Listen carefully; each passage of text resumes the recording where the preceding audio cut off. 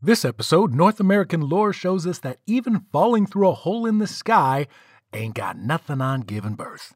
And for our fact, we examine an ancient people's boasting of an exclusive storytelling art that continues to this very day.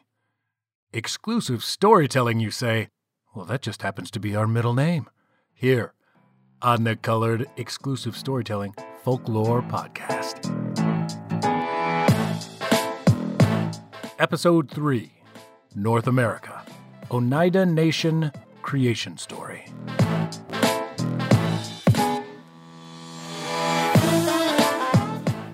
Hello. Thank you so much for heading on over and saying what we're all about. The introductory music to our podcast, as always, is the song Mr. Mischief, courtesy of All Good Folks, London-based, globally renowned. Our Colored Folklore Podcast logo is courtesy of the very talented Arthur. And this week's, who am I kidding? Every week's podcast cover artwork is courtesy of the incredibly talented Jacqueline. The last and let's be honest, least crucial component to this team that we are heist-style Oceans 43ing together here is me, your host, Gree. If you're familiar to the cast, first and foremost, thank you. Thank you so much. No, for real, thank you a ton. And if you're new to the Colored Folklore Podcast, this here little podcast takes you on a worldwide global tour of folklore that colors outside the lines. We like to bring light to the numerous stories, tall tales, fables, myths, folktales, legends, and the like, from indigenous groups, marginalized peoples, and all in all, corners of the globe that you might not normally be accustomed to, at least here in these parts of the West. We've been going through some growing pains here on the scheduling of the show as I fall into my personal pandemic schedule. As you can tell through my voice, I've been a little sick as of late. Not the big sick, but sick nonetheless. So these last two episodes, we went ahead and we had those more as 0.5 type episodes where we gave the original, as much as we can say original when talking about folklore, the original tale to the modernized, updated, sarcastically woke stories that we originally planned to deliver. Now, I say planned with an over-enunciation there because last week I asked the question of whether or not the modernization was even needed, and the audience answered. I mean, like, more than a 2-to-1 ratio answered. So that they were like, no, it's not needed. Just the folklore and only the folklore, ma'am. So that's actually what we're going to be doing moving forward. You'll get your little smarmy intro from me, a sentence or two recap of the previous episode, some background on the people who developed the episode subject matter, and then the tale itself. No modernizing-ish, just the folklore. I'll follow that up with my commentary on it. Sorry, you're not getting away from me that easy.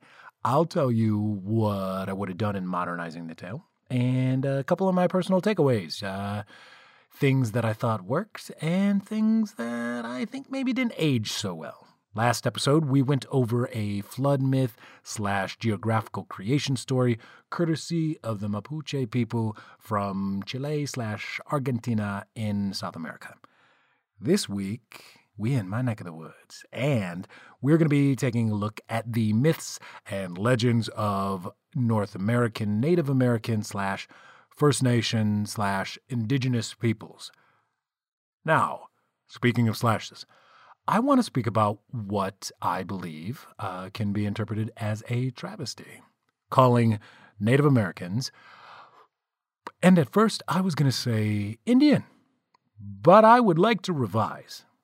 Pretty much calling any people anything other than what they'd like to be called. We'll get a pretty good example of this when we get to the originators of today's tale, but all kinds of individuals that refer to someone in a certain way that has nothing to do with the way that person refers to themselves is just cue that previous deep sigh. And yeah, by this I'm directly referring to colonizers. See, when a group of one type of person invades another land and then decides how the inhabitants of that land are going to act, behave, exist, worship, live, be referred to, etc., etc. It's pretty messed up. I mean, I'm going to break it down real simple. Let's maybe, potentially, just let autonomous beings be who and what they'd like to be. Yeah, I think it can be boiled down to that. It's pretty easy. Get at me if you think that there's a better way. I would absolutely love to definitely hear that. And if you think that I'm wrong, as always, you are most definitely welcome to let us know your opinion. But holy shit, I really feel like that's an uphill battle of a fight. Just saying. That was me putting away my soapbox right quick as we take a look at the Oneida people. And quick sidebar, for the duration of this particular episode, I believe that I'm going to use Native American. However, I recognize this is not the only term. It's not even potentially the correct term. It may be what a certain number of individuals would prefer. It may be what some don't. I'm extremely sorry. I do understand that. I don't feel like it makes it any better. I just know that I'm with you. I feel you. I'm sorry. And I'm not trying to be hurtful. Let me know let me know if I have. There are multiple ways to contact the show. Visit the show notes for them all. And from my heart, I'm sorry. Now, anyone who is familiar with Native American lore, you can potentially tell from our amazing cover art, thank you, Jay, what today's story is about. Sky Woman is a very famous tale. And some may say, but wait, I thought that was an Iroquois creation myth. Well, the Iroquois are a confederacy, first known as the Iroquois League and then the Iroquois Confederacy. They were made up of 5 original nations: the Mohawk, the Seneca, the Cayuga, the Onondaga, and the Oneida, or the Onyadaag. Again, this is how they refer to themselves and what I was nodding at earlier. And I am sure pronounced dreadfully incorrect. That one, I'm just embarrassed and I'm sorry. I won't try that again. I will stick with Oneida, which translates into the people of the standing stone or the people of the upright stone. Additionally, a 6th nation was added, the Tuscarora. Additionally, the Iroquois have brought individuals into the Confederacy from other tribes due to warfare, offering a home to those displaced by tragedy, etc., where those individuals would be considered members of the clan they were adopted by. Additionally, clan, tribe, nation, if it seems like I'm using these interchangeably, I'm not trying to do that. But some of my research may have inadvertently done that, and I am sorry. These are not necessarily, and I would just say hard not, interchangeable titles / groups / designations, and I heavily suggest you research all the possibilities. It's super cool. Now, the Oneida were initially located in modern-day central New York of the United States of America, but contemporarily, there are 4 recognized Oneida nations across the continent, with 2 located in America and 2 in Canada. Now, the name, the people of the upright stone, comes from an ancient legend of the peoples. In it, the Oneida were under pursuit by an enemy. As this combatant tribe chased the Oneida into a field in the middle of the forest, the Oneida vanished without a trace. Even after searching for them, the enemy could only see these large stones that occupied the clearing. It was thought at the time that the Oneida had shapeshifted into these rock formations, and thus, the people of the upright or the standing stone were born. Their creation myth, which relies not so much on those whose feet are on the ground, but rather come from the sky, is the subject of our folklore for today.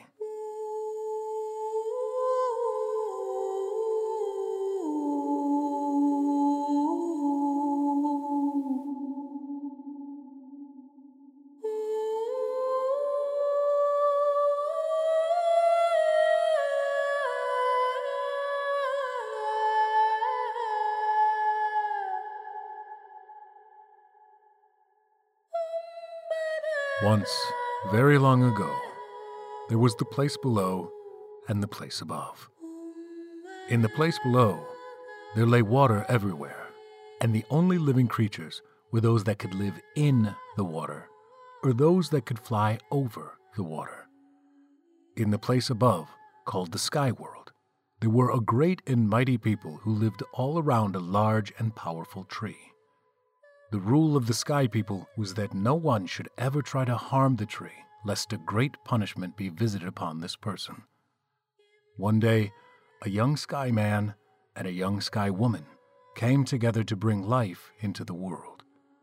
During her pregnancy, she developed a craving for many odd things to eat. Telling the Sky Man that she would like to eat of the great tree, the Sky Man initially resisted because of his fear in the punishment. Waiting for everyone to leave the tree, he went over and began digging to gather some roots. Before he could get far, a large hole opened up, and he ran back to the Sky Woman, telling her of the situation. Upset that he hadn't brought her anything to eat, she decided to go to the tree herself. Seeing the large hole, the Sky Woman looked through, and just as she saw the light glinting off the water far below, she fell into the hole herself. Grasping for anything as she tumbled into the hole, she pulled a few roots away from the underside of the tree before she continued falling through the sky above the place below. With the light shining through the hole in the sky, animals in the water and birds in the air saw that something was tumbling through the sky. The birds flew all the way up to see what it was and discovered that it was a woman from the place above. She was falling limp, unconscious, with her hands curled tightly into fists. They sent a bird back to the water to find an animal that they could gently land the woman upon. The water animals spoke with one another, looking for the animal with the greatest strength, and asked if the great turtle would be able to help. She said yes, which prompted the birds to gently guide and land the Sky Woman onto the great turtle's shell. Waking up on the turtle's back, the Sky Woman saw that she was surrounded by birds and water animals. She asked what had happened, and all the animals told her they had seen her fall through a hole in the sky. Looking where they were pointing, the Sky Woman saw light streaming far away through the hole she fell through. Looking at the roots in her hands, she asked if any of the animals knew where she could find dirt to mix with the roots. They weren't exactly sure, but they supposed that there could be some at the bottom of the water. The beaver volunteered to check. Diving beneath the surface, everyone waited excitedly. After a long time, the beaver came back up, but shook his head. The loon tried next, but also to no avail. Animals kept trying, from the muskrat to the duck, from the beetle to the toad, but no one could reach the bottom. Finally, the shy otter said that she would like to try, and dove into the depths. After what seemed like forever, the otter finally burst through the surface with a tiny bit of mud in her paws. The Sky Woman took the mud and mixed it with the roots in her hand, and she spread it on the back of the great turtle. From there, it began to grow and grow and grow. Thanking the turtle for carrying the world on her back, the woman walked the newly formed land when she felt that it was time to give birth. Gathering the things that she needed from the land and from the sea, she gave birth to a healthy daughter.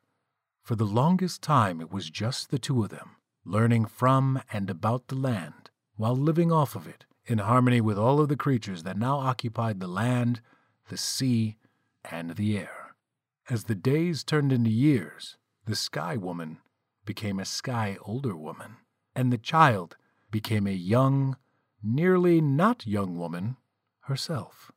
One day, walking away from the eyes of her mother, the now fully grown woman looked up to see a man standing directly in front of her. She was so scared by so many things that she fainted on the spot. Waking up some time later, 2 arrows had been placed on her stomach, one sharp, one dull. She took these and went home, but didn't say anything of what happened. Not yet. After some time, her stomach began to feel odd, so she told her mother everything. The Sky Woman sat her down and explained what happened, and that one day she was going to bring life from her body, just like her mother had brought her into the world. When it was finally time to give birth, the woman was in a great deal of pain. The entire time, she had actually been pregnant with twins, and the 2 children were now arguing in her womb. The right-handed twin was ready to be born and begin the process, when the left-handed twin declared that they wanted to be born first. It was too far along, though, and the right-hand twin apologized, saying that they would see the other twin once they both were born. Not content to simply follow their twin, the left-hand twin sought another way. Heading up instead of down, the left-hand twin pushed aside everything in their mother's body and tried to emerge from what ended up being her armpit. This was, of course, too much for their mother's body, and she died just as she gave birth to both twins. Sky Woman, their grandmother, had left to get supplies for her daughter and was just returning. Looking between the two twins and her now deceased daughter, Sky Woman dropped the supplies. The left-hand twin immediately blamed the right-hand twin. The right-hand twin tried to tell their grandmother what really had happened, but the Sky Woman refused to listen. Leading the left-hand twin away, she angrily demanded that the right-hand twin bury the woman, her daughter, and their mother. It could be seen quickly that each twin was very powerful. One day, taking a walk, the right-hand twin began creating plants and gave them names, stating what each would do and how they could be used as medicine. The left-hand twin, not to be outdone, would destroy these plants and distort others, stating what they were really now called and how they could be used as poison. Then, the right-hand twin created larger trees and bushes that bore fruits and vegetables. They named these and said how delicious all their food would be. The left-hand twin was quick to follow, changing wide, healthy plants into shriveled, thorny vines and hedges. Growing tired of their twins' interference, the right-hand twin created land-faring animals that could eat these destructive plants. The left-hand twin laughed at the spirit of their twin and immediately created larger, vicious predators that would simply eat the animals the right-hand twin just created. Looking for a peaceful retreat, the right-hand twin turned to the water. They rearranged bodies of water to make pleasant springs, streams, lakes, rivers, even oceans. The water flowed merrily both upstream and downstream, and the springs produced sweet water, pleasant for all to drink. The right-hand twin turned their attention elsewhere. The left-hand twin eventually found what the right-hand twin had created, and the left-hand twin gave the bottoms of waterfalls jagged rocks and turned some streams into roaring rapids. They even changed some springs into sulphurous moors, belching heat and poison. Meanwhile, the right-hand twin had been looking at altering birds. They gave them beautiful feathers, all the colors of the rainbow, and voices that could sing out their pleasure all day long. The left-hand twin came right on the heels of the right-hand twin and changed these things as well, stripping birds of their feathers and of their voices, leaving frightfully scaled creatures in their wake. The right-hand twin eventually saw what the left-hand twin had done to the water and to the birds, and finally lost their temper. Hunting down the left-hand twin, the right-hand twin found him at an ocean, attempting to alter aquatic creatures into beasts of prey. The right-hand twin began to lecture the left-hand twin about respect. The left-hand twin scoffed that they simply wanted to create, just like the right-hand twin. They had just as much right. It was their birthright, together. The right-hand twin said that was yet to be determined, which they were going to do right now. The right-hand twin challenged the left-hand twin to a game of lacrosse. Taking a handful of sand, the right-hand twin turned it into a golden ball and threw it far away into the sky. They said that when this ball arose in the east, their contest would begin. Then when the ball would set in the west, the contest would be over, and the winner of the game was winner of creation. As the golden ball broke the horizon, the twins collided and began a very rough game of lacrosse. By the time the golden ball had set, neither had scored on the other, so they broke for the night. The left-hand twin suggested that they play the peach stone game the next day. The right-hand twin agreed, and they each went off to prepare. But by the end of the second day, again, neither had scored upon the other. Finally, they both agreed. In order for there to be only one creator, there needed to be only one of them. The next morning, when the golden ball rose in the east, the two began a fight to the death. Closing in on the end of the day, neither had gotten the upper hand when they both decided they would have to use a weapon. The left-hand twin went for a blunt, heavy stick. The right-hand twin went for a long, sharp deer antler. Clashing together, the right-hand twin knocked the left-hand twin to the ground. Staring in horror at the still body of the left-hand twin, the right-hand twin realized what they had done. Through tears, the right-hand twin set the body of the left-hand twin on a raft and gave them a burial at sea. From that point forward, the right-hand twin was considered the creator of all things. However, the left-hand twin was not actually deceased. They survived, and across the ocean, they established their own land, where they created their own things, which is really all that they wanted to do in the first place. And according to the Oneida people of North America, that is how creation began.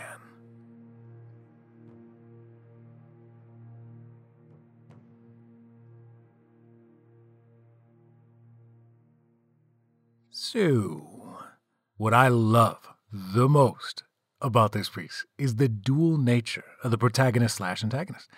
The Oneida made sure that one could see that neither twin was 100% anything, you know? I mean, I was pretty sold on an evil twin with the whole destroying their mother's womb thing, but wait a minute, you know what? That's all childbirth, isn't it?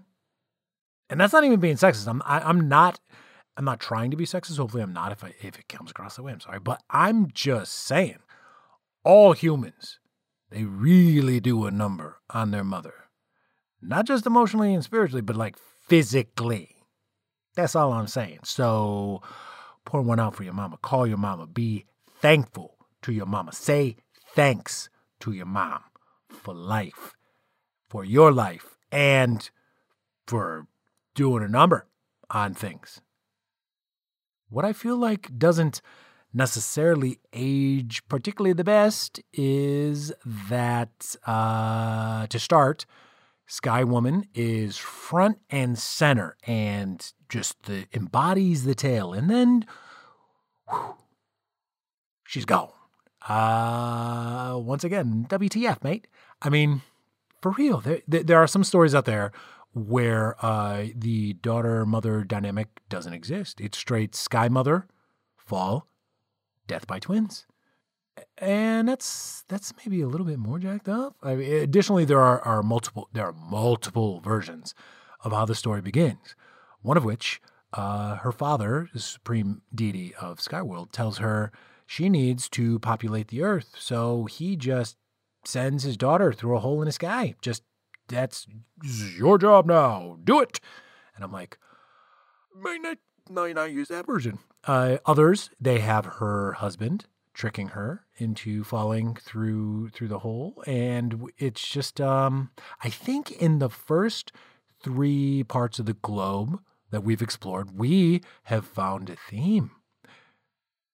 3 different places, 3 different stories, and the patriarchy is, it's there.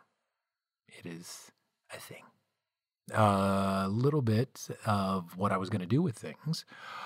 The turtle was going to be a female identifying black character because who runs the world?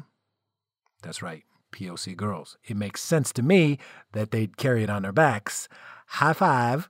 I snuck this one in there. The twins, in my version, they can be read as non-binary. And that's the version I like. But the brother, they are brothers in most, not all homies, in most of the versions I've seen.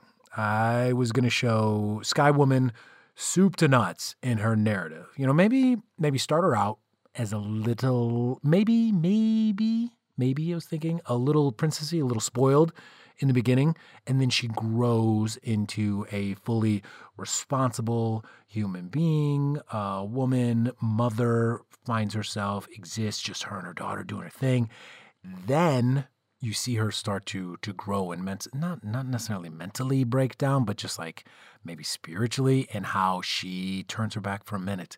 Her daughter is impregnated, and then the next time she turns her back for 2 minutes, and it leads to tragedy and death. So that would, would that probably destroy your mind. So it, to me, gives a little bit more of a through line as to why she would just turn her back on a twin and then believe a very weird story. Like, what would even... Okay, you're right. I'm looking too deep into it. I'll move along. For the fact this week, we have Salation oral narratives. This is defined as the body of work, the body of knowledge, the body of tradition of those who speak the Salation language. To give a roundabout area of where this primarily exists or is prevalent, one can look to British Columbia, Canada, as well as the upper Pacific to central northwest of the United States in Montana, Idaho, and Washington states.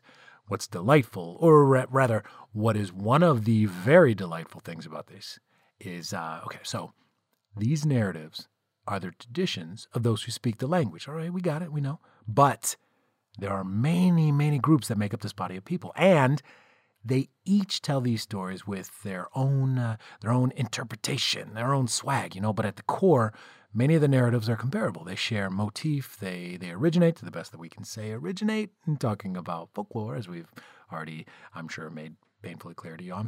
In extremely early Salation culture. The earliest written descriptions of these oral traditions are traced to the mythology collections put together by famed anthropologist Franz Boas. I actually didn't know that. That was kind of cool seeing the link. Many count 2 types of narrative groupings among these oral traditions. Number 1, what I feel would be the equivalent of a fable meeting a myth, according to the definitions that we gave in episode 0.2, which, if you haven't listened yet, I'd highly recommend checking it out. This is like the 5th time that it's come up. So it's cool, it's all good. We give a fable a meaning of a talking blankety blank, fill in a blank, with an explicitly stated moral, and the meaning of a myth as a deity-involved tale helping ancients describe their reality. This is more or less, these are very, very rough summations. Don't judge me on the rough summations. Regardless, what this means is that these tales took place before the modern age. Animals can talk, forces of nature are cognizant, and all around, it's a helasiac body of work. Super cool. Number 2, just the news. As in like nonfiction historical accounts, though I'm sure they'd kind of fall in line with legends, as previously defined by colored folklore, tales rooted in historical fact. But do not tell that to the storyteller, because there isn't a debate. There is no fiction afoot here. This is considered to be knowledge as passed down from the elders. So these things happened. Of course, really awesome storytellers are going to give their own, their own signature to these stories. They're going to punch them up a little bit, play to the audience, whatnot. We ain't got no idea what that means, right? See, I was trying to think of a way to surmise this best when I realized Wikipedia actually already did this. So I'm going to give you a link in the show notes to the direct quote, and it's pretty perfect. Definitely check it out when you have the chance. And that's our show, y'all. Please join us again next episode when we move forward out of my backyard. Bye, everybody. And take a look at an Inuit creation tale. Jacqueline's art and the process of coming up with this cover image, some of my favorite moments in crafting the show so far. So definitely keep an eye out on your feeds for that one. Sincere thanks goes out to all good folks for our outro music, which happens to be the song Mr. Mischief. And, of course, speaking of Mr. Mischief, thank you very much, Arthur, for the Smoking Ananse logo, for the whole kit and caboodle that is our show. And thank you, Jacqueline, for the cover art that makes one's eyeballs sang. At least that's what I heard. My eyeballs, they don't... Who am I kidding? She has my eyeballs howling. I cannot lie.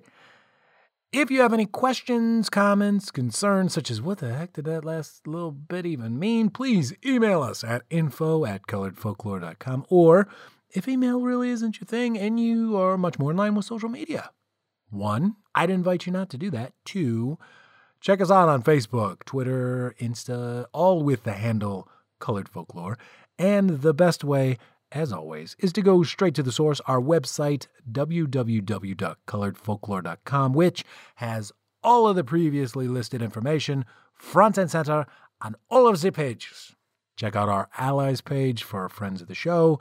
Check out our support page if you'd like to see how you might be able to give to the show. And if you have the chance, please leave us a rating, a review, anything that you would like on your podcast platform of choice. Honestly, straight up, tell someone. Text them, call them, write a letter to them, send a postcard. Someone you think that could learn, they might be interested, they might want to contribute, they might want to collaborate. Trust me, they are coming. I have the count up to 3 now, and I'm going out of my friggin' mind. It's very exciting.